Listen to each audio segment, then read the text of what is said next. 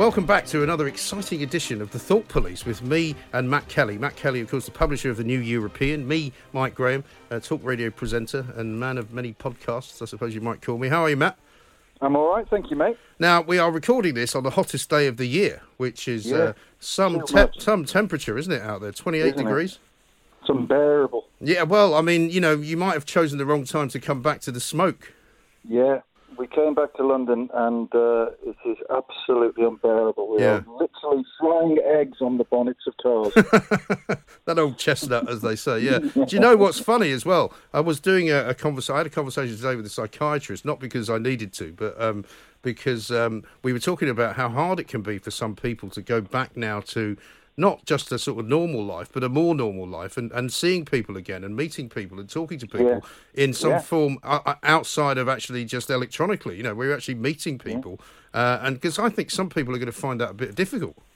I know. Well, I always have found it difficult, so it's just going to be even worse for me. I'd be quite happy just to sort of maintain a sense of isolation for the rest of my days now. Yeah, well, that's what I think as well, because I've been talking to other people. A lot of them are saying, actually, you know, we're quite liking the time on our own. And I know you've got kids, so you're not really on your own. But, you know, the idea that you can... I mean, there are parts of what I've been doing, sort of self-isolating in my flat in London, only seeing I went to see my kids last weekend for the first time, you know, and that was great. But I didn't stay the night because, you know, we're not really supposed to be doing that yet. And I quite like coming back to London in my own little space, you know, doing the things that I do, a bit of cooking, have a couple of glasses of wine, watching something on TV. I mean, maybe I'm just getting old. It takes a little while to get into your own groove, doesn't it? But then when you're in it, it's a real wrench to get out of it again. Well, do you know, when before all this happened, when I would jump on a tube and come to you up in North London and record a couple of podcasts and then leave and then race back again through the tube sections of 3 different trains, walking through stations, I'm not sure I want to be bothered doing all that again. Well, I'm not going to do it anymore. I bought myself a 50 quid push bike on eBay. Did you? And it's an old Raleigh something or other. It's perfectly nice, serviceable, and I didn't want to spend any money. I didn't want to worry also, about it. Everyone I know that's ever bought a bike in London has had it nicked. Yeah, exactly. So I didn't want to do that. And but I'm going to cycle everywhere now. I've decided that. And I think if we can get... I've been really against cycling in London. I won't let my wife do it and all of that because I'm convinced that, you know, she or the kids would get knocked off and killed. Yeah. But actually, you know what? I think at some point we've all got to embrace a kind of lower carbon technology, and I'm going to go for the bike. Well, hang on a minute. You're not going to tell me that you've now capitulated to the Sadiq Khan mantra of, you know, walk and cycle everywhere in London and make it into a car-free zone. Well, you're going to come up against me and my Range Rover, I'm afraid, because I'm not doing that, I'm afraid. I'm just not doing it. I'm in the ULEZ, the ultra-low emission zone, so you won't be able to get to be in your feature. No, I'll just have to pay to do it, won't I? I mean, my car... No, my car doesn't have to pay ULEZ because it's a brand new car. And it's probably cleaner than most cars that are out there. But, I mean, I am having... This week, I've had to pay the congestion charge because the bonehead who sits in that mayor's office decided it was a great idea to put the congestion charge back. I mean, what an idiot. He's trying to tell people... Well, because they're trying to tell people not to use public transport because it might be better to keep public transport for those who have no choice, right? So what else are you supposed to do? You know, it's all very well living in central London if you're rich enough to do that, but a lot of people live outside in the suburbs. They can't walk to work. They can't cycle to work. It's too far. You know, even my producer, who lives about 3.5, 4 miles away from the office, she said, if I have to walk into work, I'm going to have to get up like 2 hours earlier. Yeah. You know, people can't do it. You know, the problem is, right, I heard on Kevin O'Sullivan's show at the weekend, a very good guy talking, he was one of the taxi representatives, and he said that, you know, the problem that Sadiq Khan has is that he's creating a London where only the rich and the poor can live, and the people in the middle are getting more and more squeezed out of it. Right, that's very interesting. And that is a good point. Why do people hate Sadiq Khan with such a passion? Because he's a total plank. Yeah. I mean, I'm afraid he is very self-absorbed. He's very much about self-promotion. He has consistently refused to come on my show, and yet he's more than happy to go on James O'Brien's show every single week because he knows he gets an easy time. You know, he does not have the best interests of Londoners at heart. He has the best interests of the Labour Party and his own supporters at heart. He spends half his life wondering whether he should be a world figure instead of just running the city. I mean, you know, this is a guy who went to Brussels and asked them if we could get special dispensation for Londoners to remain part of the European Union, for God's sake. That was insane. That was insane. I mean, he's very clearly, you know, quite far up himself. Yeah, but most politicians are. And, you know, I sort of think that he's trying to do right by the city. I'm not sure I agree that. I think all he's interested in is sort of self-promotion and self-aggrandizement. I think he's trying to do well for the city, but it is striking how he has become quite a... I mean, it's not polarising, because if you do well to find somebody who doesn't think he's a pain in the ass. Right.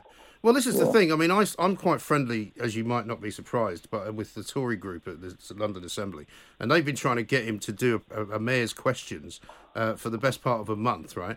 When they came on to my show to criticise him, we asked him to come on. He sent a statement, right, which basically said, you know, the reason I'm not doing mayor's questions is because I wasn't asked, which turns out was completely untrue. And the reason I know that is because I've seen, shall we say, a paper trail which suggests that his office was asked and then was then refused, and it said he couldn't do it because he had to keep his diary free in case he had to talk to the government about bringing up the lockdown. So, you know, he's clearly at it, you know. And also, nobody voted to turn London into a kind of Scandinavian paradise where nobody drives a car and everybody walks around singing ABBA songs and cycling. You know, I'm not having it. You know, that's not what I voted for.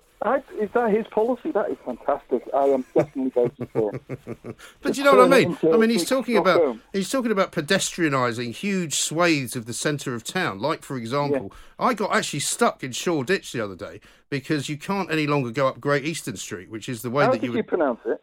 Shoreditch. It's not Shoreditch. It is. Shoreditch. No, it's Shoreditch now because it's trendy and that's the way everybody says it. I went to FE College in Shoreditch. May I remind you that you're a Scouser? I'm from London, right? I've always pronounced it Shoreditch, and everybody now takes the piss out of me and says, "Say it again." Even my own daughter, I said, "Well, you're American, so you can shut up for a start, right?" It is Shoreditch. I used to go when I went to Shoreditch, right? There was a pub called the Horns when I went to City and East London College in Pitfield Street, right off Shoreditch High Street. And it was the most horrendous pub you've ever seen, with the most ghastly strippers who at lunchtime would strip off completely, right, while you were eating your pickled eggs or whatever. I mean, it was horrendous, really awful. And now that it's full of the bearded wonders and all of these kind of, you know, Brazilian coffee mocha shops, you know, suddenly everybody's decided they pronounce it a different way. Fine, good for them. You know, bugger them. I mean, I'm quite happy to never go there because I hate going there. But I was driving and I was trying to get to another part of North London. But I was basically forced into driving in a circle because all the roads were closed off. I could see where I wanted to go, but I couldn't get there. It's been madness, the roadworks in London. Well, this is not roadworks. No, this is the movement that Khan has got going, where he's banning cars and only allowing buses, taxis and bicycles down loads and loads of different streets in the centre of the city.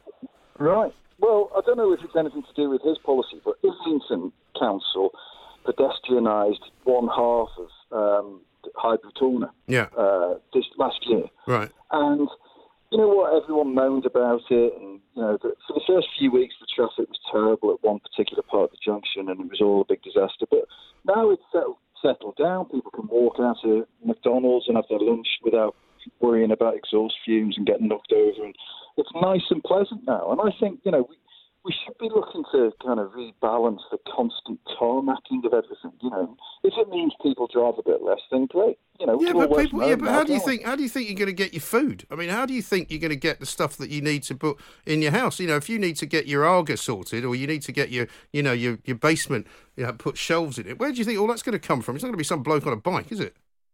Well, no, I mean, obviously people will still be. I'm not imagining like a procession of farmers walking into Sainsbury's with that day's. Well, he is. He's trying to stop people. He's trying to make it. He's going to pedestrianise apparently from London Bridge to Shoreditch. That's what he's going to do. So you know, good luck if you're trying to. How are they going to get stuff into the shops? I don't know. I honestly don't know. I mean, I see more and more of these couriers now on bicycles. Borough Market's got a couple where they've got a big long, sort of a long base bicycle, and they've got a big sort of container in the front. But, you know, that's fine. But you can't get a fridge in it. That's not going to work for Tesco Express. Well, not really. No, I mean, just my wine deliveries alone require a van. That's good. Oh my God! Can I have a little moan that'll have everyone hating me? Yeah, please do. Captain Tom. Yes. Enough already. I've had enough of him now. I have. Listen, I tell you what, I bet you any money, without fear or favour, that there's going to be a story coming out about Captain Tom and about all the money. Oh, really? Well, I mean, we've already been told that Just Giving, I think, whatever the people that run the page, have apparently made some ridiculous amount of money, like 200,000 quid. And I know they were urged to give that money back. I don't know whether they have, but there's also another story that there's another kind of stopping off point for some of the funding for administration as well. Now, I don't know for sure. We haven't got to the bottom of that, and I'm not going to make any wrong assumptions on here. But it's an awful lot of money. And the fact that he's now knighted. I mean, I'm with you. I mean, enough already. Yeah. I mean, look, I don't want to. I'm staggered and in awe of how much money he raised. Right? Yes. It's incredible. It is. But the guy walked around his garden 100 times with a Zimmer frame, and so assisted, and he's done his bit, and he's a great guy, and he's a hero, and he seems like a funny man, and all of this business. But he's like being beatified now. I know. And also, the thing for me is that nobody else can do anything now because it's not going to be like Captain Tom. No, exactly right. But it's that same kind of categorisation of the clap for our NHS heroes. I'm very happy that they're doing such a brilliant job. But it's their job. They've volunteered to be in the NHS, and of course they should be looked after, and they should be paid more money. And I think Boris Johnson today indicated that they might be giving them more money. In terms of how much I'm sure they'd rather have a bigger salary than have a load of people standing around on a Thursday night clapping for them. I can guarantee that. But we live in this society now, don't we, where, everybody's a hero. And if you're not a hero, you have to clap the person that is a hero. We'll be giving out medals soon for key workers. Yeah. Well, I did say, technically I'm a key worker, right? I've got a card that tells me I'm a key worker, even though everybody that I tell this to says, shut up, you're not a key worker. You're just a gob on a stick, But the point is that, I said to the mother of my children, I said, well, when are you going to stand up and clap for me? And she was quite rude and told me to get lost. That's quite a long time coming, that one. But, how long is it going to go on for, this clapping? Well, every Thursday for the rest of our lives now. Who's going to stop? Who's going to be the brave person that says, well, enough of that? Well, it's not real. Well, I suppose we could signal the end of the pandemic and say we don't need to do it anymore, actually. Maybe we could launch a campaign to stop the clap. That would be fact. What a great catchphrase. Great phrase. It is. Stop the clap. Well, it did occur to me that clap for the NHS is not the greatest slogan in the world. They've seen plenty of people with the clap. But, I just do despair. But this is the other thing, I've heard from friends of mine as well, who live in various different parts of the country, that they've got sort of neighbourhood watches going on, but not to stop burglars, but to make sure people aren't seeing the wrong people and reporting people to the cops and stuff, so-and-so came and visited that person there, they shouldn't be doing it. Really?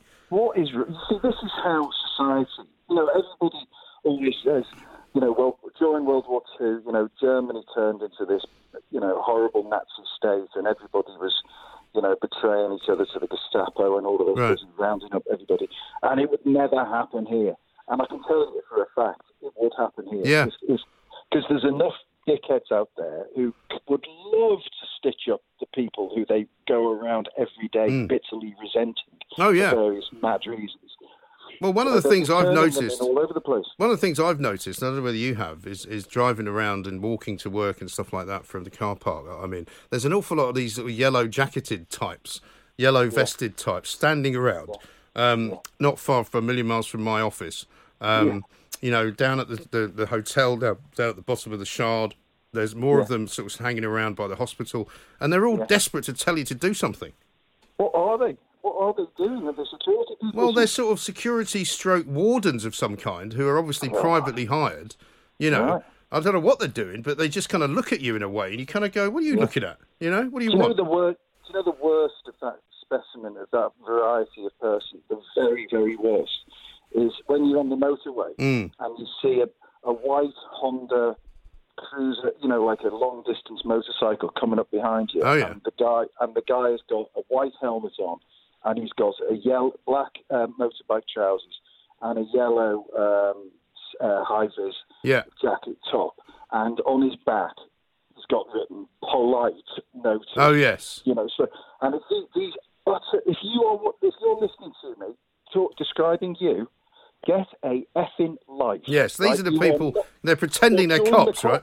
Join the cops if that's what you want to be, but don't go up and down the motorway forcing everybody to slam on the brakes at 70 miles an hour because they think that you're a copper. Right. Because you're not. You're a sad old git with a yellow jacket. Yes. That's what you are. I know. What about those cars that you now see as well that have got the kind of Battenberg, like a police car, but they're called something like Highways Agency or something like that? Traffic officer. Yeah, I don't know what they are. Are they speedo merchants or what? No, they can't do you for anything. They're like AA men with badges. Okay. So you can go past them at 1,000 miles an hour, and they can't do it. They can't touch you. God knows, good. I've tried. Yeah, no, that's very good. But I mean, yeah, there is a kind of section of society that loves the idea of telling other people what to do and being given. It's like the old. The warden in Dad's Army, isn't it? You put that light out. What do you think you're doing? And it's but I've heard a lot of these stories from friends of mine who are just like, I can't go out because this was before the kind of easing of the regulations came on because somebody will report me, Yeah, absolutely abysmal. Yeah. So how have you been in the past week, anyway, generally speaking? Good. Yeah, I mean, it's been. I'm sure everyone's feeling like this. It's day 58 now, according to the top of the Mail Online website, yes. And it's like, we've all settled into it, but you have your ups and your downs. I mean, we had an awful day. Just for the sake of sharing. I don't like talking about my family, but right. I'm sure if I was listening to this, I would feel, oh, thank Christ, it's not just me. Anyway, we had the absolute meltdown of the day the other day, right. with kids screaming, throwing things at each other, me screaming at the wife screaming at me. I mean, it was divorce. I mean, it's surprising that it doesn't happen more, actually, in these circumstances. Yeah, it is. And, we got over it, and today's fine. But it was, I'm sure you said it before, it is, your home becomes like a pressure cooker. And having to try and scream at kids to do homework, and to, the fear that they're somehow falling behind because they're, sitting there watching Netflix or whatever, when they should be studying quadratic equations. That's a very, very difficult thing to do. And of course, kids, the people who they have the least respect for these days is their parents. Yeah. Whenever we take our kids out, and they meet strangers and interact, they are the models of charm, humour, politeness. When they're with us on their own, it's like trying to deal with, someone sent an absolute thug into your house. Well, yeah, I mean, my youngest has terrible rows with his mother.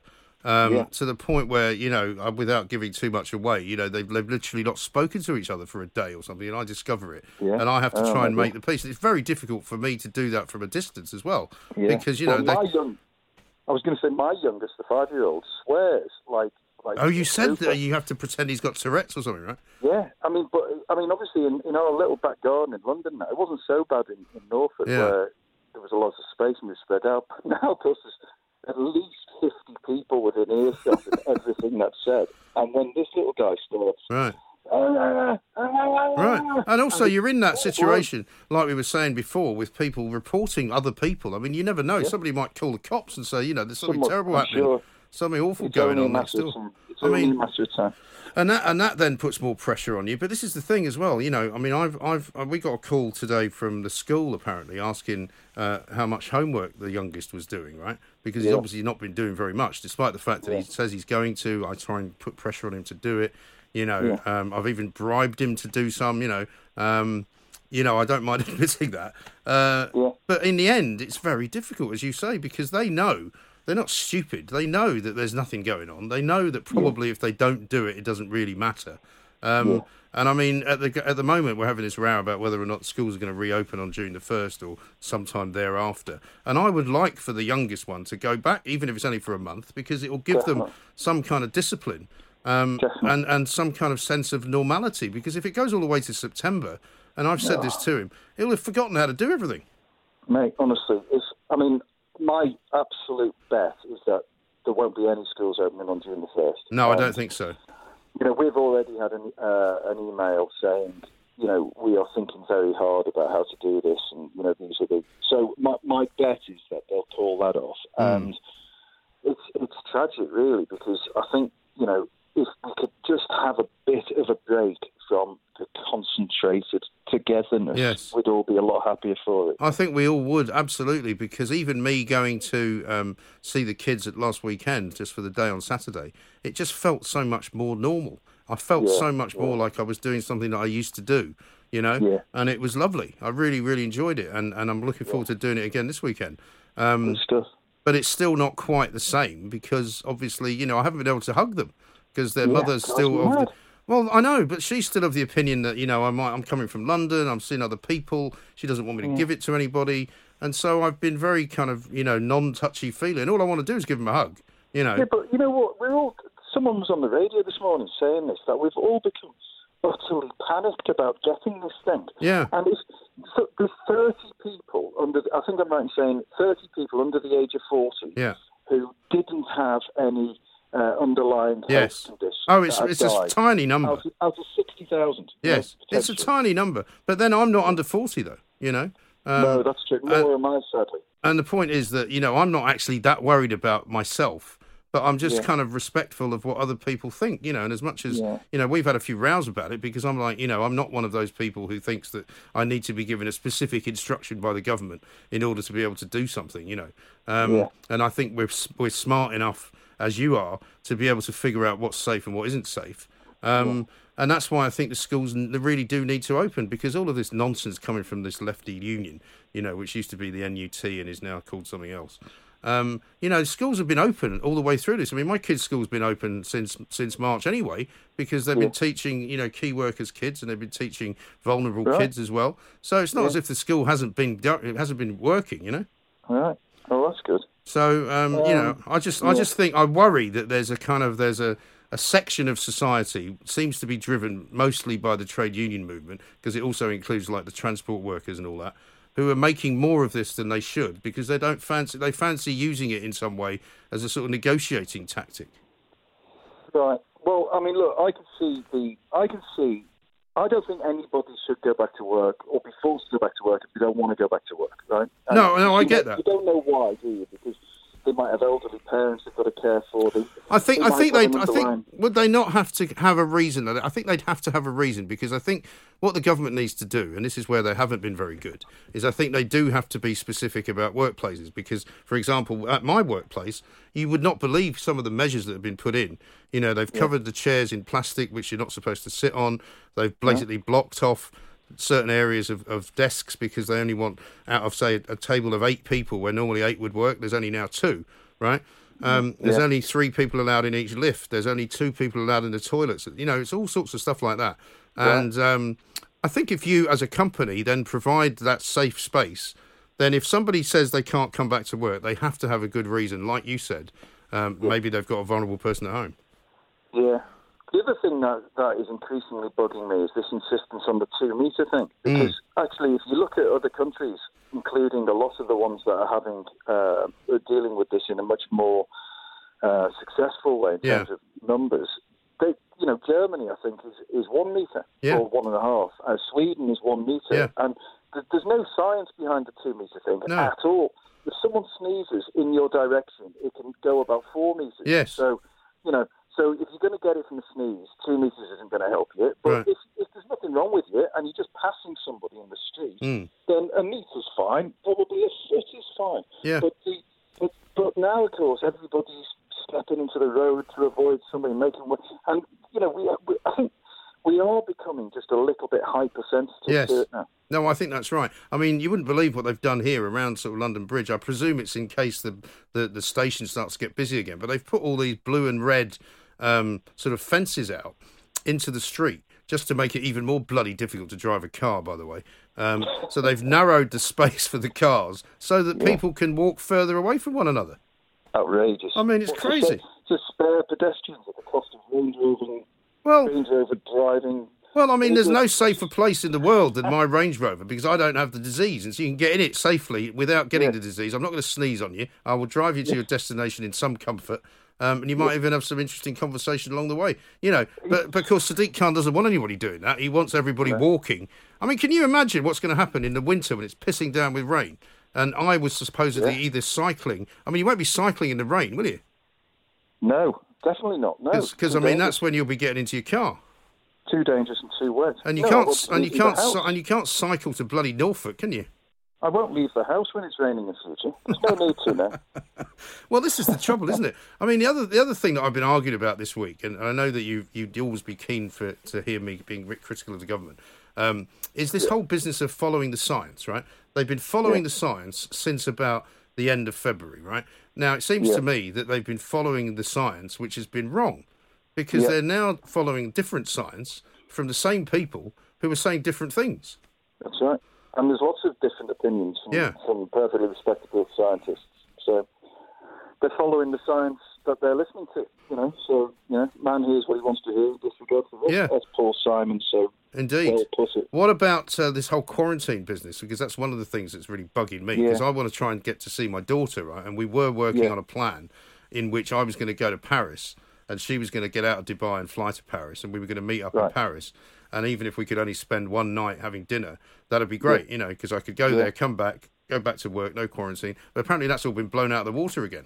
You won't be able to. You'll have to stay in for 14 days, won't you? Yeah, well, I can't do that. I mean, this is my point. I've said to her, look, I really want to see you, but I have to be in the office at the moment. We've just moved into this brand spanking new studio, and it looks fantastic. It really does, and we're producing some really whiz-bang stuff, and it's all very technological, and lots more TV stuff. And I have to be here to do that. I can't do it from home. Have you adjusted your eyes to it? Well, do you know, I had to put dark glasses on the other day because the lights were so bright. They have turned them down a bit now, but I mean, it's great. It's just fantastic, really, really good. It looks like TV studio, which is where I guess you're going. Yeah, well, that's where it's going. Yeah, exactly right. So I can't. I mean, it now looks as though it might be somewhere like Vienna, but I was told the other day by Simon Calder that they're going to be operating a system whereby. If you can get yourself an inoculation of some kind, or you can show a certificate that says you haven't got it because you've been tested, they'll let you in. If not, you can come in, but then they'll test you on the spot. But I don't really fancy that. No, I just want to go see my daughter for the weekend. Maybe get a haircut because they've opened up the hairdressers in Austria. Believe it or not. Maybe they'll reinstate like a Checkpoint Charlie kind of system. But it's just mad, isn't it? But there are still, I mean, I'm listening to people calling the show telling me that they've booked a holiday for September. They think it's going to be fine. Yeah. It's very difficult to know, isn't it? I think you'd be mad to book a holiday for September right now. Yeah. Mad. Well, we're booking nothing. Absolutely nothing. We put the swimming pool up in the garden, which is one of those, sort of hard-edged ones. I know. And I'm going to sit in it probably on Saturday and have a couple of cocktails and see how we go. But, I mean, looking at Italy, for example, they've now opened some bars. In Germany, I saw some people drinking at the weekend watching the football, and but I don't see us opening any bars. We're supposed to be 2 weeks behind Italy. I don't see us opening any bars in 2 weeks. Do you? Well, I was told by somebody who knows somebody who knows somebody that the large chains of pubs are preparing to reopen on July the 1st in some form. Okay. So, but what's that like Wetherspoons, that kind of thing? Yeah. But, I mean, that fella, Tim Wetherspoon, or whatever his name is, Tim Martin. He should call himself Tim Wetherspoon, shouldn't he? He should do, yeah. Just to avoid any doubt. But he's been very bullish, saying he's going to open anyway. By the way, to Tim he used to have a great sports editor at the Mirror, who was basically a lunchtime habitual at the Wetherspoons in Canary Wharf. Oh, yeah. So to the extent that when the Wetherspoons was going to redecorate, they sent him swatches of the wallpaper so that he could choose. And when he chose the wallpaper, he said to them, "Get me 6 other rolls as well." And he wallpapered his own bedroom the same. That's brilliant. Amazing. He should have got the carpet while he was at it, right? Yeah. Blimey, that is funny. Yeah. But I mean, you can imagine. I see what I've spotted a lot of in London as well, and you may have seen it since you've been back. A lot of off-license sales going on through pubs now. Pubs where they're saying we're doing takeaway beer or takeaway drinks, right? So you can now go So I said to my producer the other day, I said, why don't we go find one of these places? Because it'll be like going for a drink. If you go and stand outside, you order a couple of beers, and you walk around drinking beer out of a plastic glass, isn't that a bit like being in a beer garden? Yeah. Exactly. What's the difference? Exactly. Well, there's one at Clissold Park I saw where they're selling like pints in milk bottles effectively. Right. And everyone looks like bizarrely pleased with themselves walking away with these pints. They're not chipping the price, by the way. In fact, I think the price has gone up. But imagine how it's going to feel like when we can all walk back into a pub. I know. It'll be like the end of Prohibition. I think it'll be mad. I think people will literally be falling over each other to get into the bar. Yeah. But I think that's the point. But isn't that the point about the whole returning to school thing and, this idea that you have to wait until there's a guarantee that you won't have a problem? I don't think we can wait for that because we'll never have a guarantee. I mean, it was like on Marr at the weekend and old Andrew Marr was saying to Michael Gove, I think, well, can you guarantee this? And it's like, well, you can't guarantee it. I said to somebody today, last year, one of my kids' friends walked out in front of a bus and got run over. When he was coming out of school. Luckily, he survived, but he was pretty badly injured. And that's the kind of thing that happens, right? You can't say to me, I want a guarantee that my kids are not going to be in any danger whatsoever when they go to school. You just can't. Of course you can't. No. And the same goes for pubs and restaurants and all sorts of places, which are big enough or they've got outside space where they could open. Yeah, yeah. Hey, I finished watching the Michael Jordan documentary. Oh, yeah. I haven't watched it yet. No, is it good? Oh, it's fantastic. Yeah. It is. It's the best sports documentary I've ever seen. Really? And I know nothing about basketball. Right. And all I knew was Michael Jordan's name, really, and that he had a Nike trainer. Yeah. But this documentary is fantastic. Right. And what a guy he is. Incredible. I've never seen anybody with such sort of self-confidence and presence. And what keeps coming through all the time is that there was this brilliant thing towards the end where he's taking him and all his teammates are lining up to take a shot. They must have a bet on it or something, and the shot is from the other half, and on the side, really difficult shot. And everyone comes up, misses. Michael Jordan pops up, bang, straight down. Yeah. And he said it's like because I'm not thinking about failing all the time. He said the quote was, "Why worry about a shot you haven't missed yet?" Right. And I thought, what a great way to live your life. That is brilliant. What a great way. Here's one of those incredibly charismatic individuals who you just can't imagine failing at anything. You imagine if he took on, becoming Prime Minister of Britain or President of America, he'd he'd do that pretty well too. And I mean, he's got, funnily enough, I think he's got a chain of restaurants because my sister and I used to go, there's, Grand Central Station in New York has got all these amazing sort of things around it. Inside one of the parts of it, they've got a Michael Jordan's restaurant and it's quite a sort of high-end sort of small chain of restaurants. I think there's a few of them, maybe one in Chicago, one in New York, that kind of thing. Yeah. And they do one of the greatest hamburgers I think I've ever had. But I think even then it was about $30 for a hamburger. And I thought, he's making a few quid out of this. Well, do you know how much he's worth? Well, he's billions, isn't he? $2 billion. Yeah. $3 billion. He's the fourth richest black man in America. Blimey. That's fantastic. When I dug into the stats, here's something else which is quite extraordinary, though, and tells you the scale of the kind of the gulf between black society and white society in terms of what earning power. In America, there's 600-odd billionaires. Right. And I think there's something like 7 or 8 of them are black. Yes. And they're probably sports stars, right? Most of them. Well, there's actually 2 of them, the top 2. One runs a hedge fund or a venture capital fund, and the other one's a business guy. But then, I think, and then the fourth one is Oprah Winfrey. Right. Yeah. Or Oprah Winfrey's third and Michael Jordan's fourth, or something like that. Yeah. I know. Amazing. It's quite extraordinary. It really is amazing. Yeah. But he seems such a likeable character as well. He doesn't appear to have any side to him. Unlike Tiger Woods, who actually wasn't a very nice bloke. No. Jordan just genuinely seems to be a decent guy. I think the thing is that he's just completely dead straight about everything. If he's angry, you know about it. If he's happy, you know about it. And we don't have anyone like that, do we? We don't create those kinds of personalities because, I don't know whether it's because we are just a much smaller country and the market is therefore that much smaller, but our footballers are kind of not as clever as that, it seems to me. No, it's funny, isn't it? I mean, the closest analogy in terms of stature in the game, I suppose, and after the game and globally would be Beckham. Yes. But, it's very interesting that Beckham has gone to the States to really take his career. Yes. Because I think, the States it affords you that opportunity, and they like success. Yeah. Whereas we resent it. We resent people getting too uppity. Mm. Yeah, that's true. You can't say uppity, by the way, apparently. It's a racist term. No. Didn't Eamon Holmes go into trouble for it? Because he described Meghan Markle as uppity. And it's a word I've used in the past. Yeah. Apparently, it's an old word for...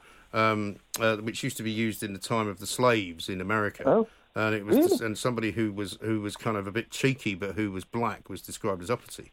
Oh, well, I apologise to all. No. Listen, you can say anything on this podcast. That's what it's about. Yeah. It's about being true to yourself. Yeah. Well, you're I suppose a bit uppity now. Yeah, I am. That's a good way to describe me. Actually, I've always been a bit like that. I mean, this is the thing about doing what you're told. I've never wanted to do what I was told ever in my life since I was a kid. No. And the more people that tell me, the more I don't want to do it. Yeah. Well, funnily enough, that is exactly what Michael Jordan's dad says in. Is it? In this thing, he said the best way to get Michael to do something is tell him he can't do it. Yeah, it's actually true. I'm very similar. So unfortunately, without the billions of pounds.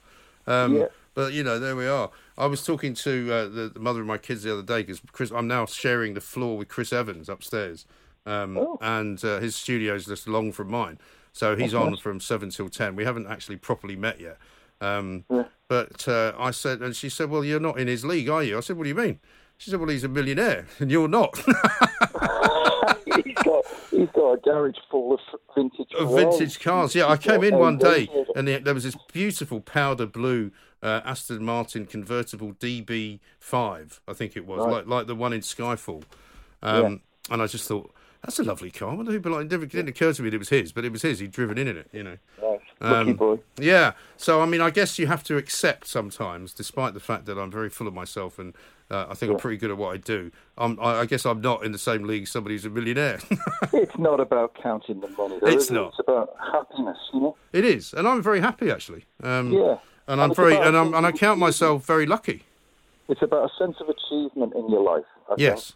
I agree with that. I hope that when I reach the end of my life, I'll be able to look back and say, well, I didn't do everything I wanted to do, and there are loads of ambitions I never got close to, but I did a few things that were interesting, and there's the story of my life. Yeah. Good night, Vienna. And you've done some pretty cool things as well, and we both have, and I think for an awful lot of people, that would be pretty cool, Yeah, I think everybody, and also there's no scale to it. It's somebody's, my achievements, small as they are, compared to, Rupert Murdoch's or whatever, they're nothing, minuscule, but they give me satisfaction. And likewise, there'll be people who have a sense of great achievement over something that I wouldn't necessarily think was a big deal. But that's not the point. The point is satisfy yourself.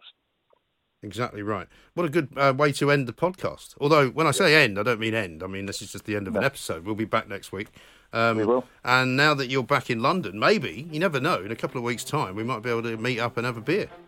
From 2 metres, I look forward to. From 2 metres away, absolutely, no problem at all. Matt, take it easy, man. See you soon. You too, mate. See you soon.